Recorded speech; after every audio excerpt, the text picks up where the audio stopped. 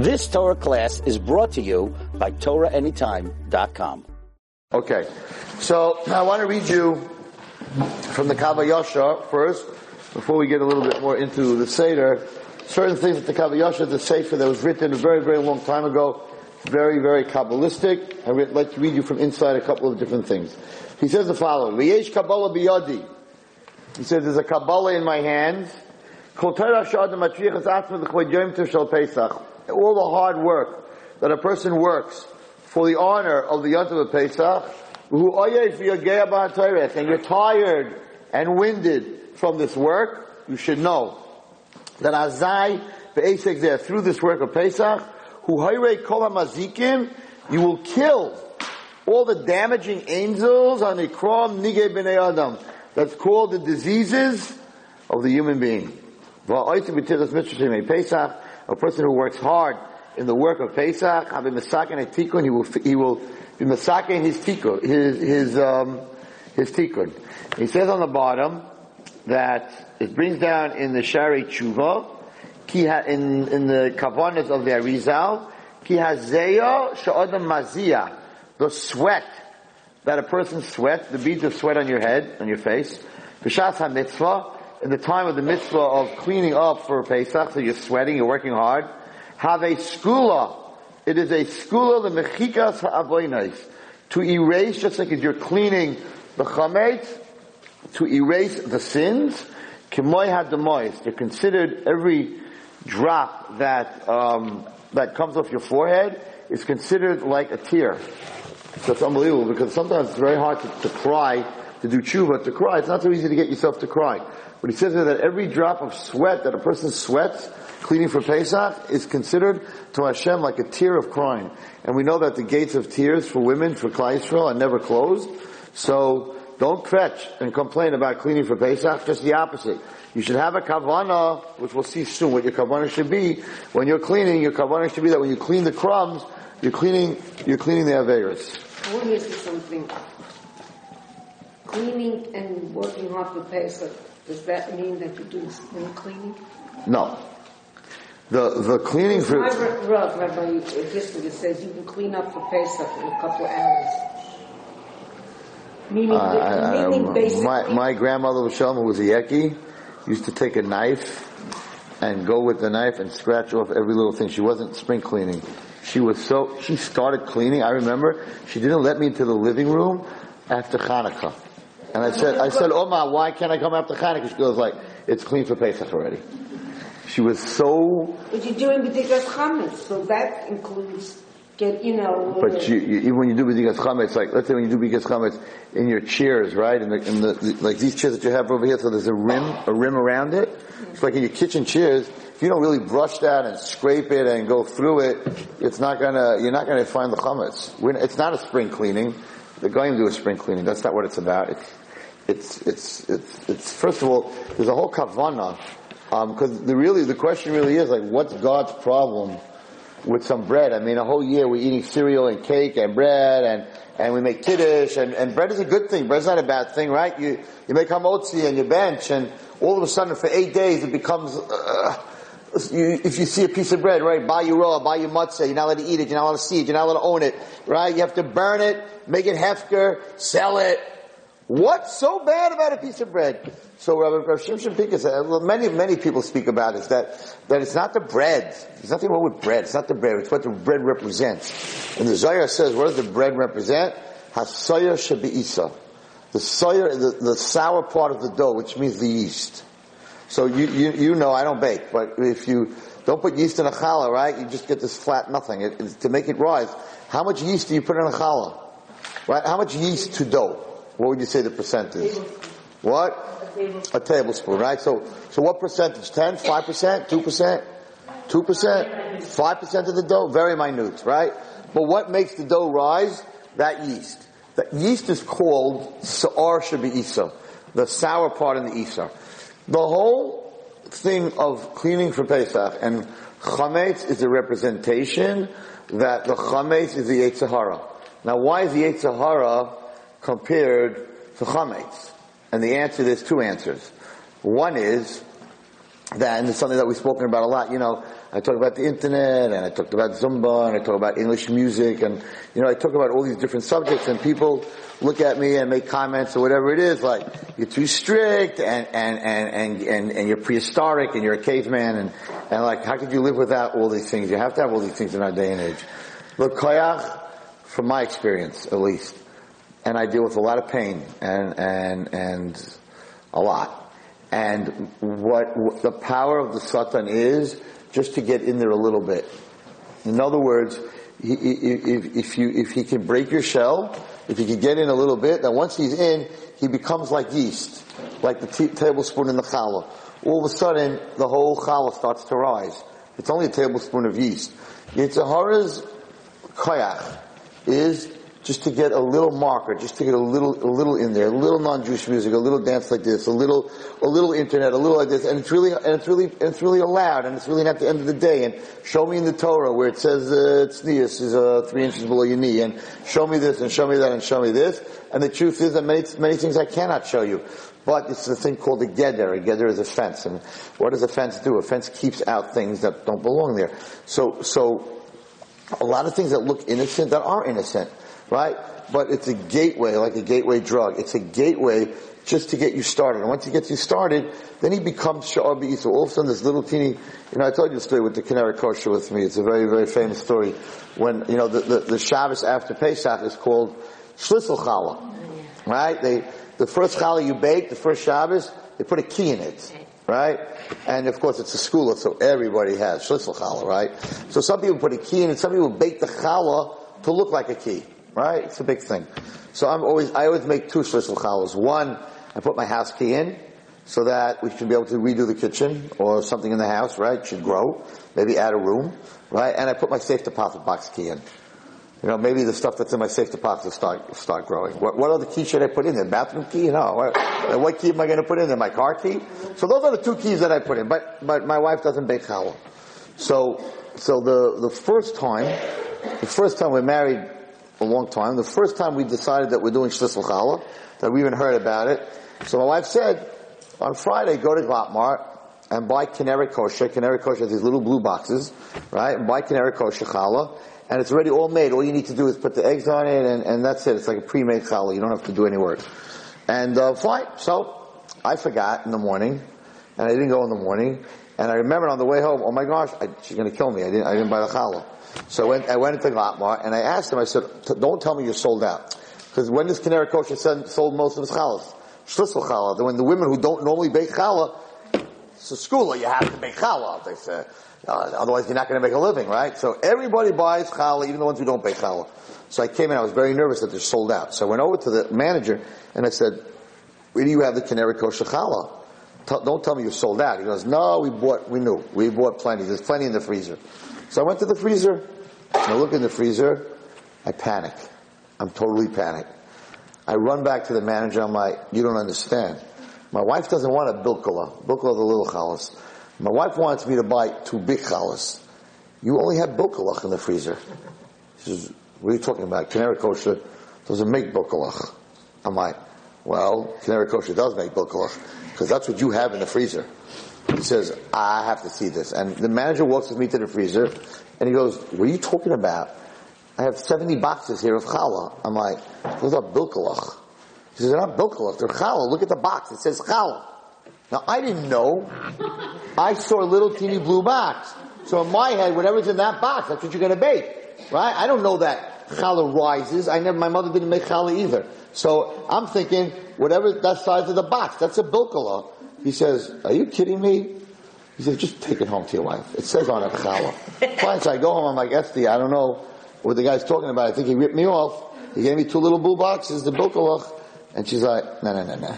You put the eggs on it, you put the sesame seeds on it, then you cover it with a towel, and you come back 3 hours later and you got a monster growing underneath that.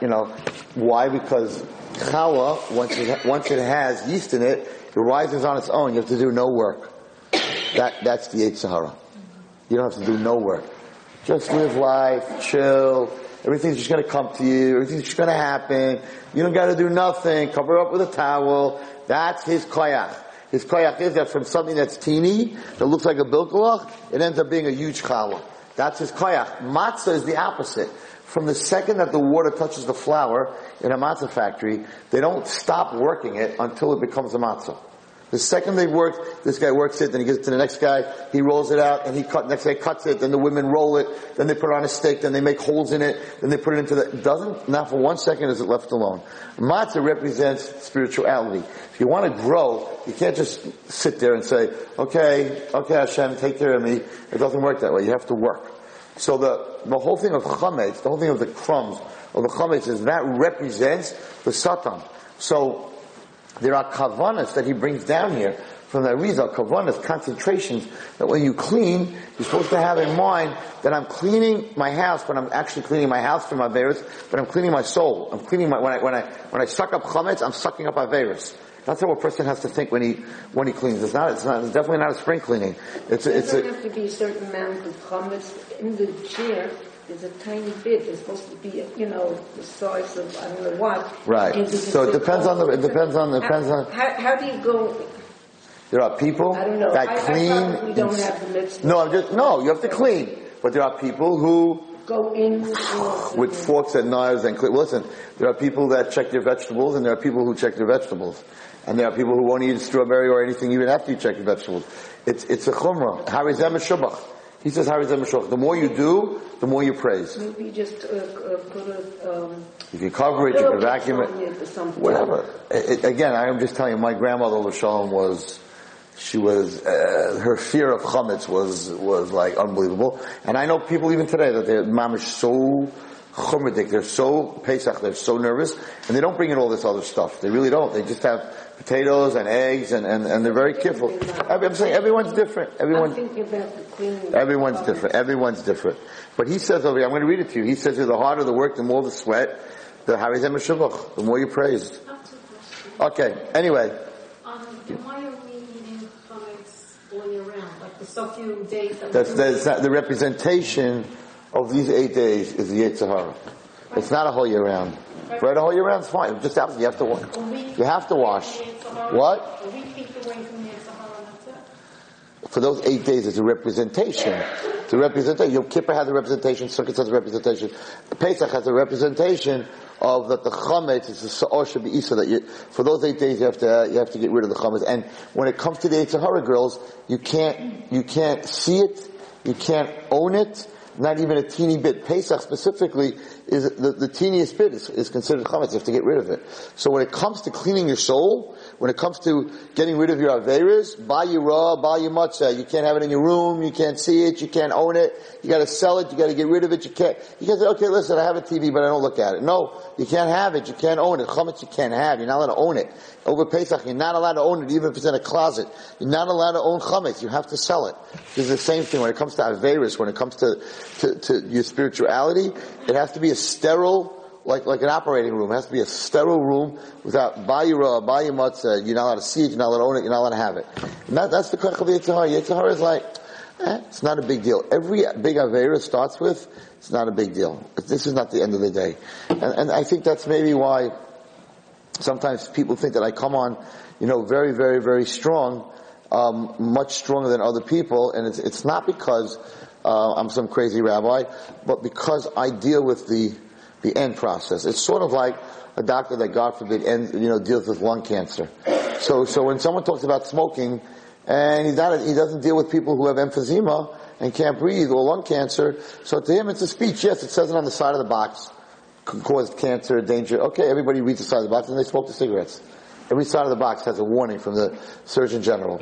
But the guy that deals, I'll tell you a story that happened with me so that you understand. I was driving in my car.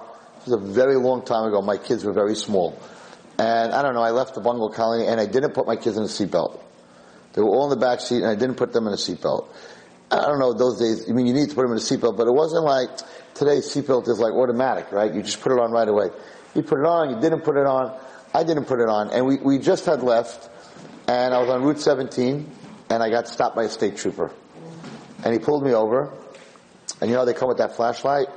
And I realized I was in trouble, but I was trying to tell the kids to put on their seatbelts, but they were little kids, whatever it is.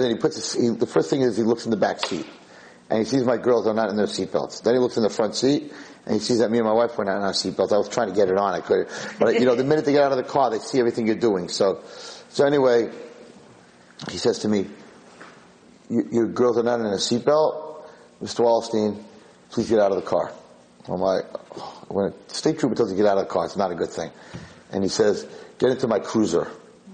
So he was a mensch that he didn't want to admonish me and criticize me in front of my kids. So he was going to let me have it in his cruiser. So I sit down and he says, I'm giving you 5 citations for no seatbelts and a speeding ticket. And I'm like, if you give me 5 citations, no seatbelts, my license is done. It's too many points. I'm like, listen, I just left my bungalow colony. I was really going to put it on. We just didn't get a chance yet. I was going to tell my kids to put it on. Just give me the speeding ticket, whatever it is, and 1 citation, because I'm a rabbi and I drive and I need my car. And he's like, Mr. Wallerstein, do you know what I do for a living? And I'm like, you're a policeman. He goes, I'm a state trooper. I go up and down Route 17 and the thruway. That's what I do. He says, and you know what else I do? I scrape children off the asphalt after a car accident, off the road. He says, do you know why I scrape children off the asphalt? Because those children were not in seatbelts and they went flying through the windows of the car. He says, so when I look at your child in the back seat, I'm looking at a child that's laying on the asphalt. And therefore, you are going to get 5 citations. And if you lose your license, good. Oy. And I looked up at him and I was like, please? And he's like, no. You need to remember this for life. So to me, the children sitting in the back were my kids. We're going home.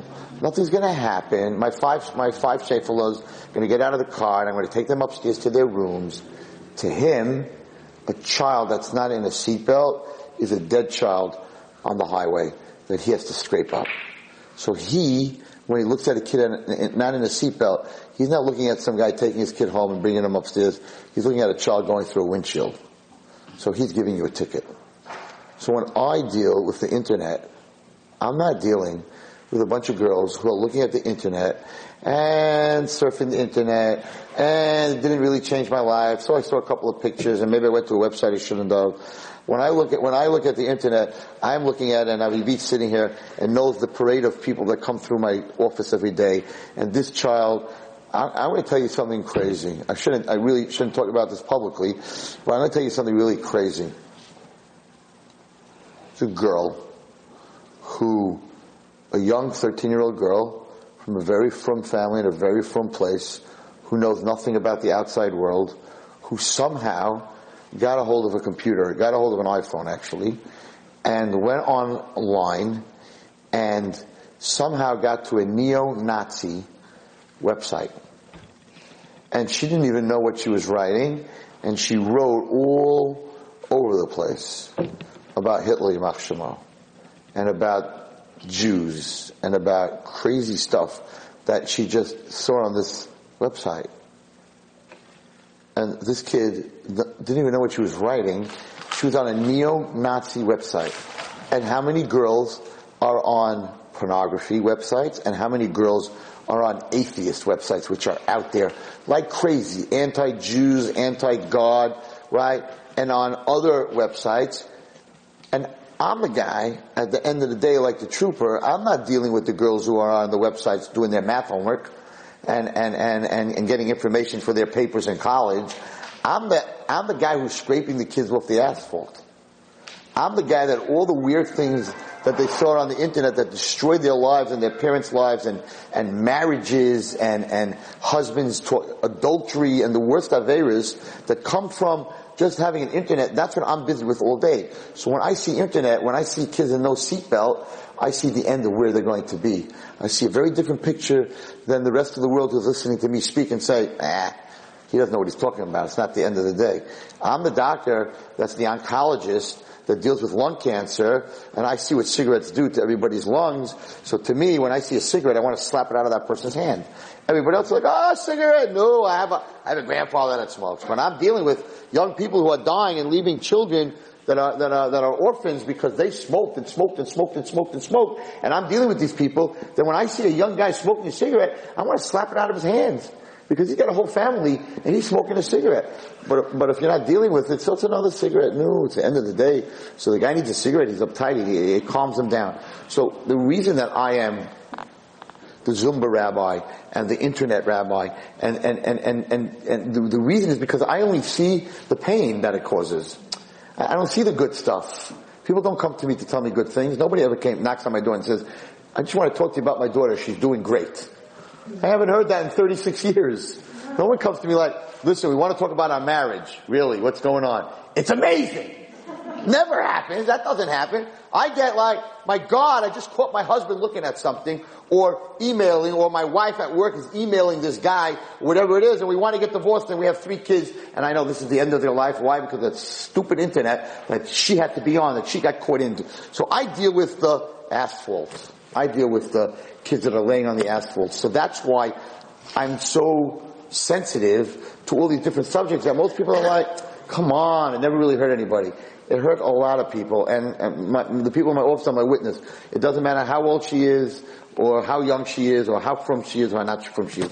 It destroys people and children and young children and marriages, and and atheism and just hatred for Yiddishkeit, and it's unbelievable. So Pesach is a time where Hashem says, Ba Yirah, Ba Yimatzah, you can't have it, you can't see it, it can't exist. You got to vacuum clean every single crumb out of there, because if you let that yeast do its own thing, it's going to start off in a little blue box and it's going to end up taking over your whole table. And that's really what cleaning for Pesach is. And that's why he so much talks about the Kav Yashar, the different kavanos that when you clean. I don't sweat really. Today it's very hard to sweat when you clean up. First of all, the maid's cleaning up, so you're not going to sweat, right? You might sweat how to pay her, but you're not sweating how to clean up. And then you got a vacuum cleaner, right? And you have all these things that help you clean up, right? So we kasher ourselves the kalim, so there's this big pot that's boiling. We do it on Motzei Shabbos before Pesach, so that's where I get the sweat.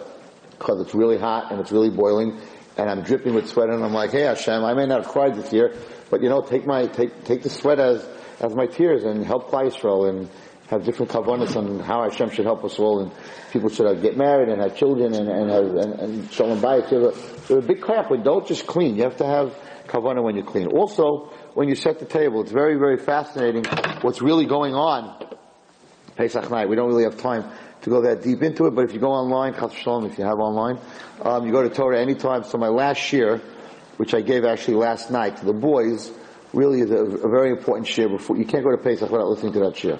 So last year, it's a shir that I just gave last night to the boys. But I want to read you something that says in the Kav Yashar. And he says the following. He says, Shahari ba'oisei halayla, the night of Pesach, mis'oira v'nimtza zivug elyon kadosh. He says, in Shemayim there's this holy zivug. What does this mean? He says the following. U'ba'tzois ha'shulchan. When you set the table for the Seder, I talk about this all the time, and you make it very beautiful. You're supposed to set it with silverware and silver cups and beautiful china, expensive brand new tablecloth, nice linen, nice expensive tablecloth, right? Ikka hakavana. What's the kavana? What's your mindset? What's the kavana tzarech that you should have in mind when you set the table? Not that you're setting the table for your guests. I am setting the table for God and His Shechina. And therefore, Chalila v'Chalila chas v'shalom l'saken hasiba yidei shifcha nachris, to set the Seder table with a non-Jewish servant. Ki'im dafki Yisraelis, it should be set with a Jewish woman. Umatoiv ma'or yidei Yisraelis hatohirim v'tumas hanida, and much better that the woman who sets the table should be tahar from tumas hanida. Umakol sheken, he says, even better than that, ayidei besula Yisraelis, through a girl who never had a period, a girl that's below 12 years old, that she was never a nida. Pshita shu toivu mishubach yasser. Kav Yashar says it's pashut, it's simple, that the table should be set by someone, boy or girl, who was never ever tamei. And he goes on. And we don't have this mitzvah on Shabbos. People hold that a Jewish woman should set the table for Shabbos. We don't have this. That the person should be tar. We don't have this, right? He says here on the bottom, Noihag Meiri v'Rebbe Lachzer Acha Basula Sheirosei Dayan Shehu Hasakein, that my Rebbe used to go find a young girl who never that she was never tamei in her life. He says you can look it up in Hilchas Nida, in Siman Kuf Pei Hey, whatever it is, that this table for some reason has to be so pure. And Taka, I try to get my granddaughter to set it up, whatever it is, to find a girl that was never tamei. Why? Who ever heard of such a thing? Like, what's the difference? Man shtana. The table has to be set in such a pure way, right? My daughter can't set the table. So he says the following, listen carefully. Why? He says, that night when you're sitting by the Seder table, you should say the Haggadah with happiness and enjoyment. And you shouldn't show that you're in a rush. Oh ma, it's 11:30, Tati, let's go. When all your little sisters and brothers want to say Dvar Torahs, you know what, not tonight, say it by lunch tomorrow. Not by the Seder, we don't have time. And then by lunch tomorrow, it's like, well, we're really, really tired from last night. Say it on Shabbos Chol Hamoed. And on Shabbos Chol Hamoed, it's like, maybe the last days. And by that time, the kid's like, forget it, I'm not saying it anyway. Right? He says, by the Seder, no rush. Don't show Hashem leiv ragaz. Don't show him a heart that's in a rush. He says, in the Zayar, in Daf Mem, it says, it's a chiyuv on a person to talk about Yetzias Mitzrayim, u'be'eis ha'siparahu, while you're talking about Yetzias Mitzrayim, oisef HaKadosh Baruch Hu, l'chol ha'pamal yishalo. God gathers His whole kingdom in Shemayim, and He goes, listen to what happens, and v'omer lehem, He says to the Malachim, l'chu, come, v'shimu, let's go listen. Let's go listen to the Jewish people talk about the redemption of their God. All the angels come to God and they admit to Him on all the miracles that He did for the Jewish nation. And all the angels of above admit to Hashem. What a beautiful holy nation He has on earth. That the Jews are happy, in the happiness of the geula of their Creator. Now, I don't understand what this means, and I don't want you to try to think into it too much, but it says the following: the Yisrael, the Jewish nation, the Sipa Hahu, through talking about Hashem and praising Hashem, Noisnim Koyach Libainam,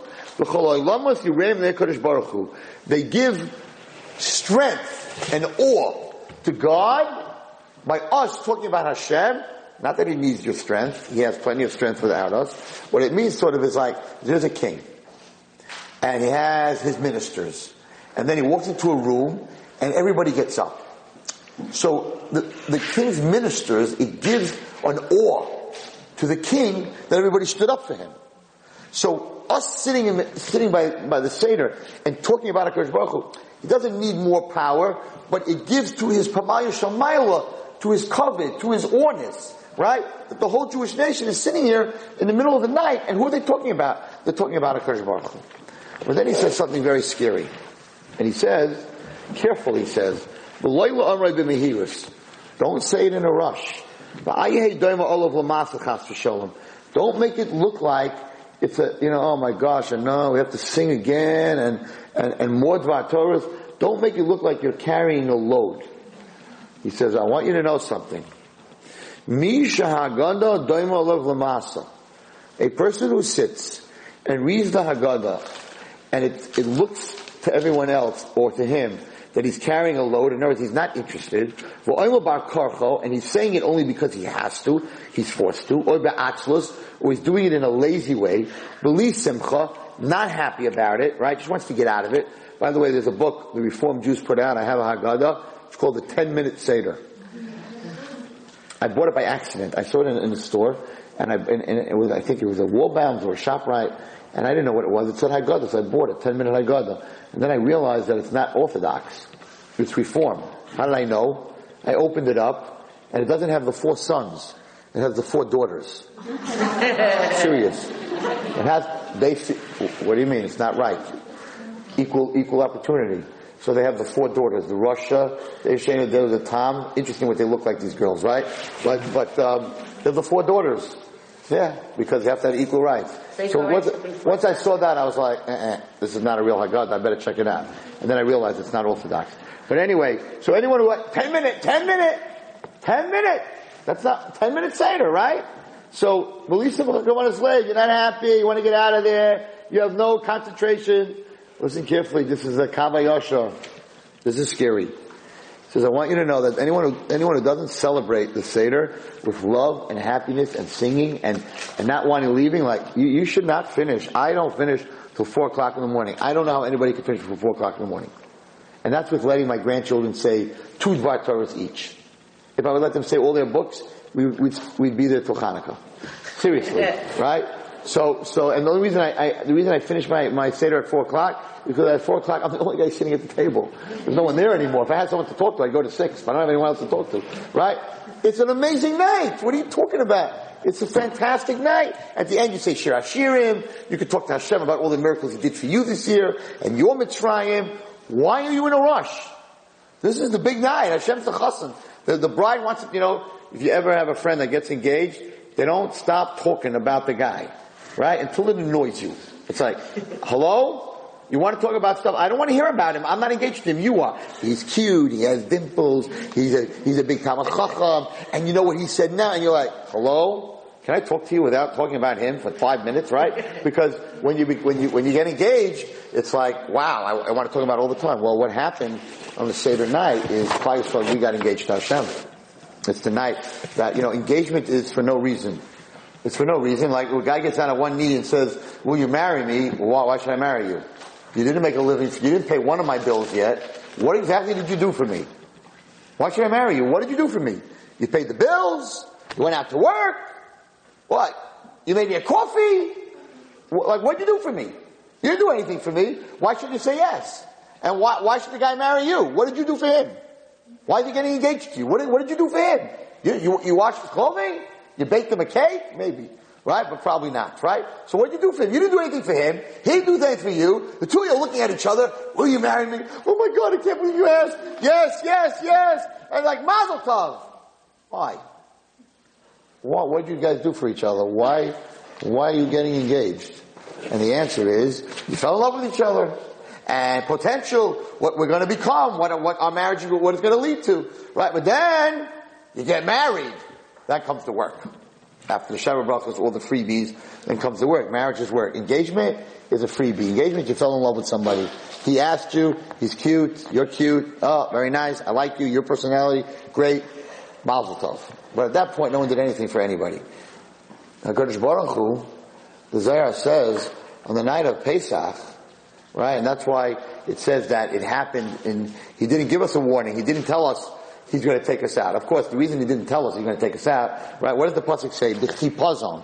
It happened in a moment, in a big rush. Take your sticks, take your coat, take your jacket, get out. The matzah didn't even bake on our backs. Why didn't he tell us a month in advance? In a month, in the middle of the night, I'm going to let you know, the next morning we're going out. What's with the surprise bit? Why b'chipazon? If he would have told us a month in advance, we wouldn't have had that matzah on our back. The ladies would have gone home. They would have made potato kugel and kishka and 7-layer cake and kokosh cake and cinnamon cake. We would have left Mitzrayim, baby. We would have had trucks of food. I mean, you go out on Pesach, right? It's a great adventure. 2 people get out of the car with 10 boxes of food. Yaakov, you brought the cut apples, the bananas, potato chips. You brought the macaroons. And the guy was standing there like, you people moving in for like 2 weeks? Boxes of matzah, 16 pounds, 3 little kids and 20 pounds of matzah, and a truckload of those little drink boxes, right? Apple juice, and the guy was sitting there like, what's with these Jews, 10 Jews, 40 boxes of food, right? Because we're always scared that we're not going to have anything to eat, right? That happened to us for 40 years in the desert. We got that, our psychology, right? Right, well, so we're okay, that's true. But even before that, so HaKadosh Baruch Hu, why didn't you let us know? A month and a half. We're stuck with this matzah? Give us a month in advance. The ladies would have been Each lady would have been baking and cooking, because you take care of the cookies, you take care of the cake, you make the pastrami. We would have left Mitzrayim, party time. That would put matzah on our back. So one of the kids in my class said, that's exactly it. We didn't have enough donkeys to carry all that food. Right? But that's not the reason. That's not the reason. The reason was, Chazal say, because another moment in Mitzrayim, we would have never gotten out. We were on the 49th level of tumah, of impurity. Another day, we were stuck. So, Chaz Shalom, I'm not comparing to Hashem to a guy, but guys don't commit. So we are sort of, until we think we're going to lose the girl, we got time. The minute she says, by the way, you're not committing, and my parents just accepted another shidduch, and he just happens to be, you're 5'6", he happens to be 6'2", his parents have a private jet, I think I'm going to go out with him. The guy's like, will you marry me? Will you marry me? Please marry me. Right? Because he's very scared. He's going to lose her. Until we're scared we're going to lose something, we don't really go after it. Guys have commitment problems, right? So that's the game. There's a little bit of a gameplay.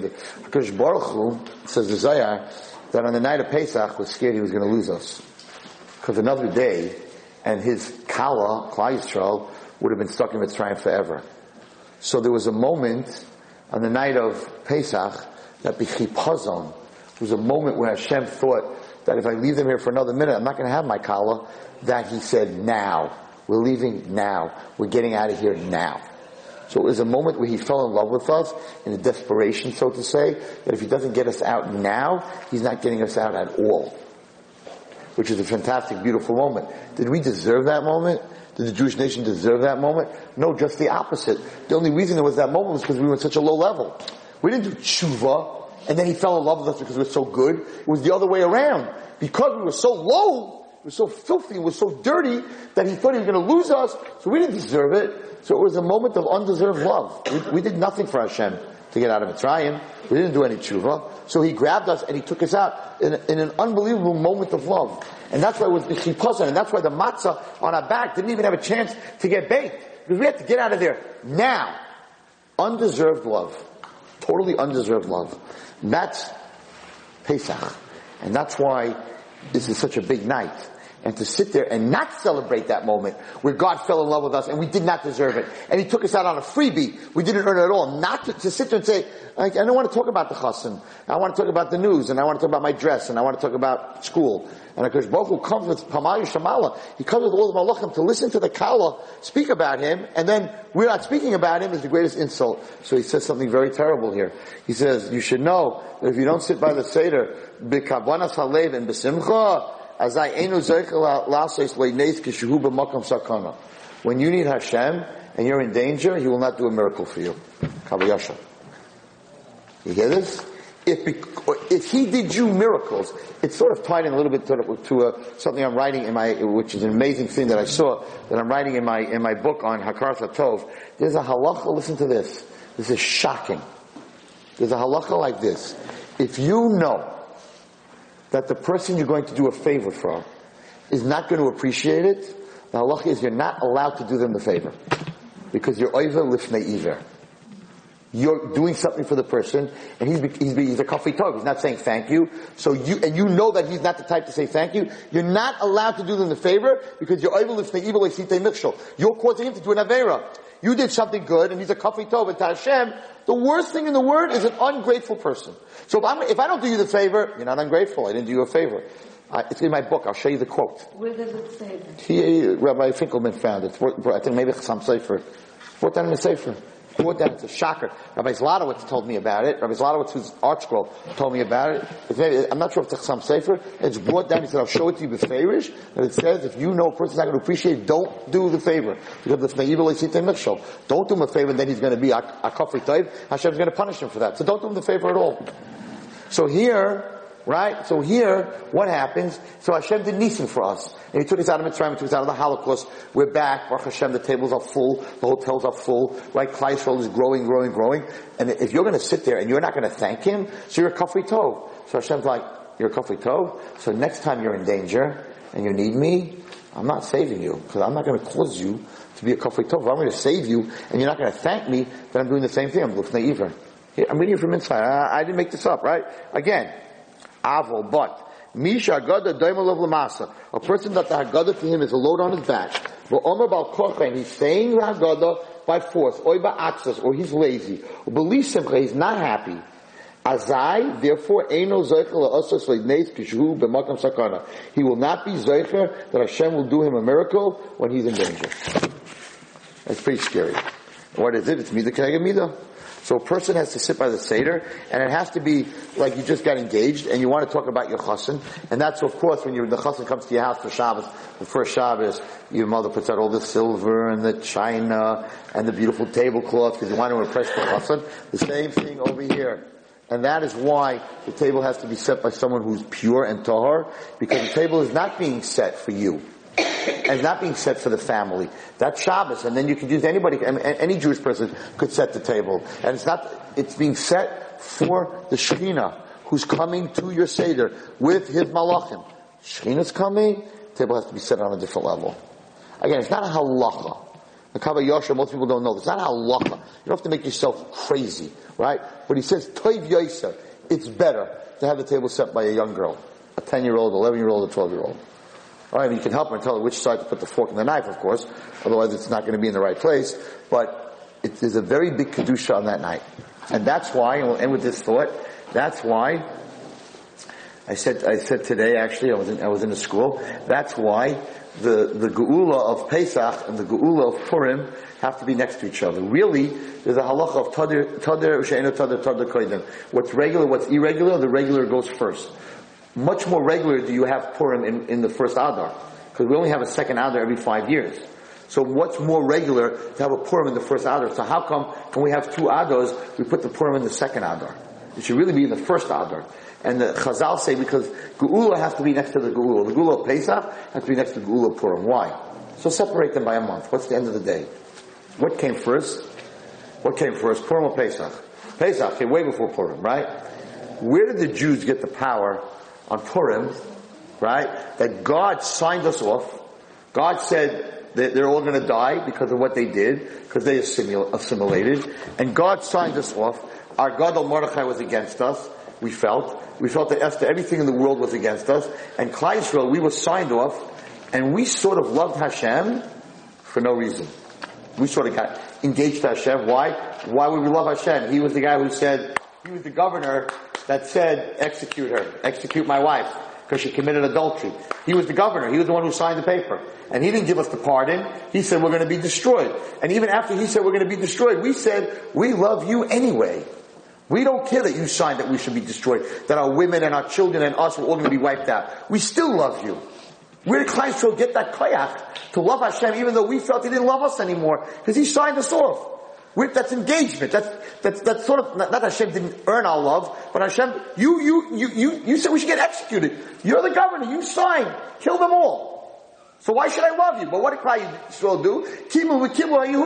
We came back to Hashem and said, we don't care that you signed us off to be dead. We love you anyway, so we're going to fast and we're going to learn and we're going to be makabel Torah ba'ava. Where did that come from? Where did that strength come from? It came from Pesach. Because on Pesach, Hashem did that for us. We were on the 49th level of Tumah. We were the ones who gave up on God. We were the ones who were serving all the Avodah Zarah. And Hashem came and said, I love you, even though you're doing all these Averas, I am getting you out of here. So HaKadosh Baruch Hu sort of proposed in this engagement to us on Pesach. We proposed to Hashem on Purim.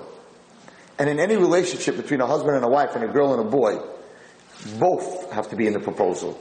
If the boy proposes and she says no, it's not an engagement. And she doesn't propose, right? Both sides have to want to get married. The boy has to want to get married and the girl has to want to get married. So we both, Hashem and us, at one point in history, right? Even though the other side sort of didn't deserve it, Hashem wrote us off. We showed our love just from a place of love without any reasons. And HaKadosh Baruch Hu, we were a very good kala. Because if you look at it, what did Hashem say? Leich teich acharai bamidbar. He came to us in the middle of the night and he said, I love you. I want to be married to you. We're out of here. We're leaving your father's house. Where are we going? Right? You met this guy and he's like, he proposed to you. You're like, where are we going? And he's like, to the desert. We have a house out there? Nope. We have food? Nope. Lech teich acharai. Go after me. Be'eretz asher lo zerua. Into a land that has nothing. That is pure love. We had nothing. Hashem didn't put anything on the table. He said, I'm taking you, Kala. You going with me? We're going nowhere. But we're getting out of here. Sort of like a love story. Right? We're getting out of here now. I'm taking you out of jail. I'm taking you out of prison. Where are you taking me? Nowhere. But it's just going to be the two of us. We'll be out in the desert. We don't have no food. We have no house. We have nothing. But it's going to be the two of us. Yell at Shashuim. And Klal Yisrael said, we're with you. We're going. What a crazy night. Pesach night. What an unbelievable night. What a night that you could ask for anything in the world at that Seder. The Seder is life. That's what the Seder is. You can ask for anything. It's Leil Shimurim. It's the only night a whole year where Hashem says, I am the Chassan.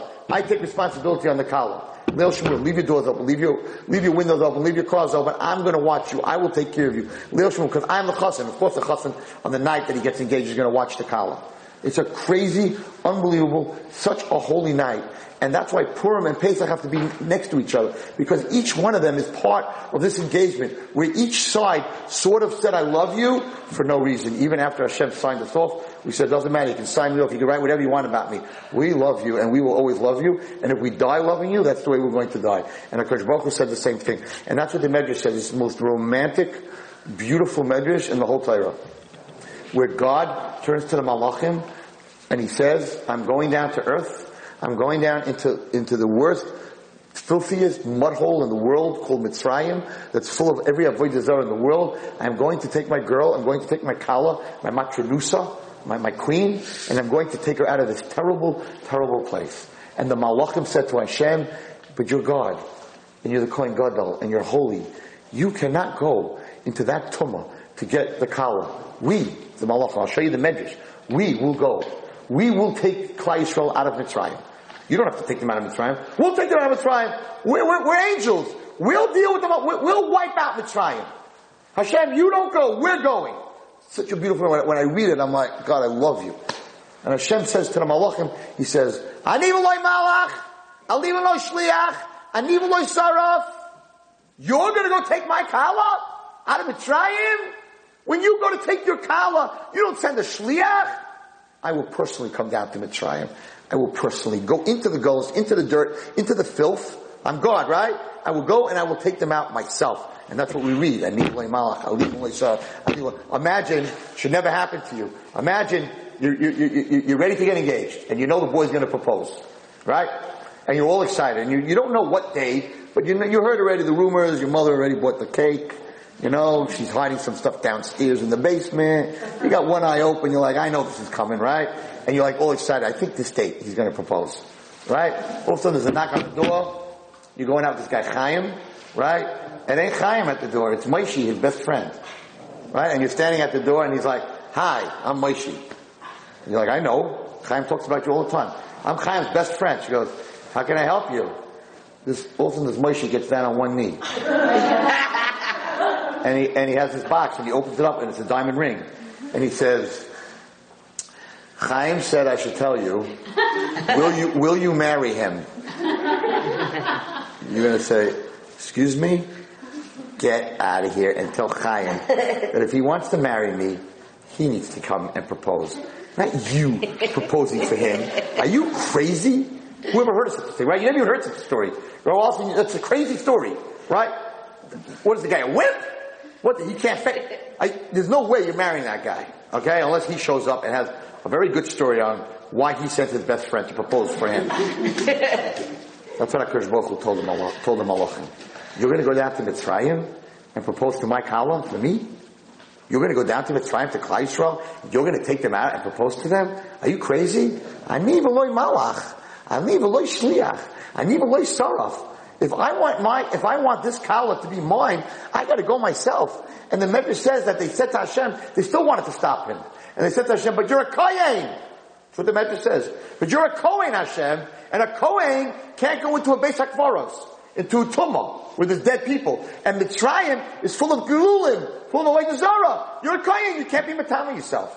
It's your halacha. Kohen's not allowed to be Tameh. So you can't go into Mitzrayim. We have to do it. So the answer Hashem gave them was, He says, Klal Yisrael is my truma. Truma is what's holy, what's given to a kohen.